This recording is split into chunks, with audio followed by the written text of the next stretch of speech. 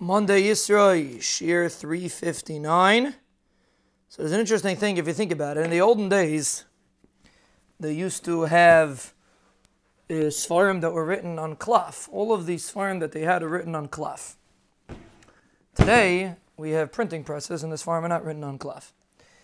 Now, if you think about it, whenever you're dealing with something that has cloth, tefillin or a Sefer Torah or a Navi on cloth, you have to be careful not to damage it, right? A person, let's say, I was standing next to somebody and we were looking over a Sefer Torah and the person was holding something, a cup of water in his hand. And he moved away because he didn't want to damage the Sefer Torah. You know, if you're standing over a printed Sefer, people sit over printed Sfarim all the time with coffees and whatever. You know, hopefully it won't spill. Worst comes to worst, it will spill. You know, it's hopefully it won't spill. But when you stand, if a person would be sitting with a Sefer Torah, he wouldn't have a cup of coffee on the table. He move it to the next table. It's not worth. It's real. When you're dealing with something that's real, the care and the protection from damage is much more important.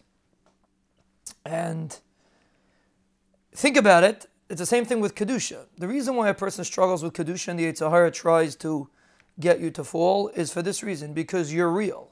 You have a real neshama. You're a real individual. And therefore the Yetzer Hara feels threatened by your existence and he tries his hardest to damage you.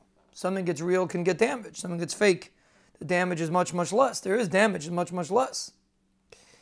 And that's how a person should view when he's faced with a sign of Kedusha. It's just a demonstration that you're real, that's all. It just shows that you have something to offer that the Yetzer Hara is afraid of. And when you have something that's real, you have to protect it. And therefore, that's your responsibility to make sure you don't look at something you shouldn't look at, you don't talk to someone you shouldn't be talking to, or whatever in the sign of Kedusha you're faced with. That's how you should view it. I'm real. I'm worth something. And I don't want to chas v'shalom sully my Kedusha.